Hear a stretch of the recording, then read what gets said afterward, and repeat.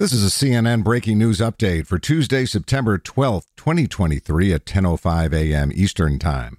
Pennsylvania police say Danilo Cavalcanti, the convicted killer who escaped from prison nearly 2 weeks ago and has been on the run ever since, stole a rifle from a garage, and the homeowner then fired shots toward Cavalcanti. However, Pennsylvania State Police Lieutenant Colonel George Bivens says he has no reason to believe Cavalcanti was injured, adding, "I think he's just trying to survive and avoid being captured right now." The escaped inmate has been considered dangerous from the start, so this changes nothing, Bivens said. For more on this developing story, listen to the next edition of CNN 5 Things at noon Eastern Time.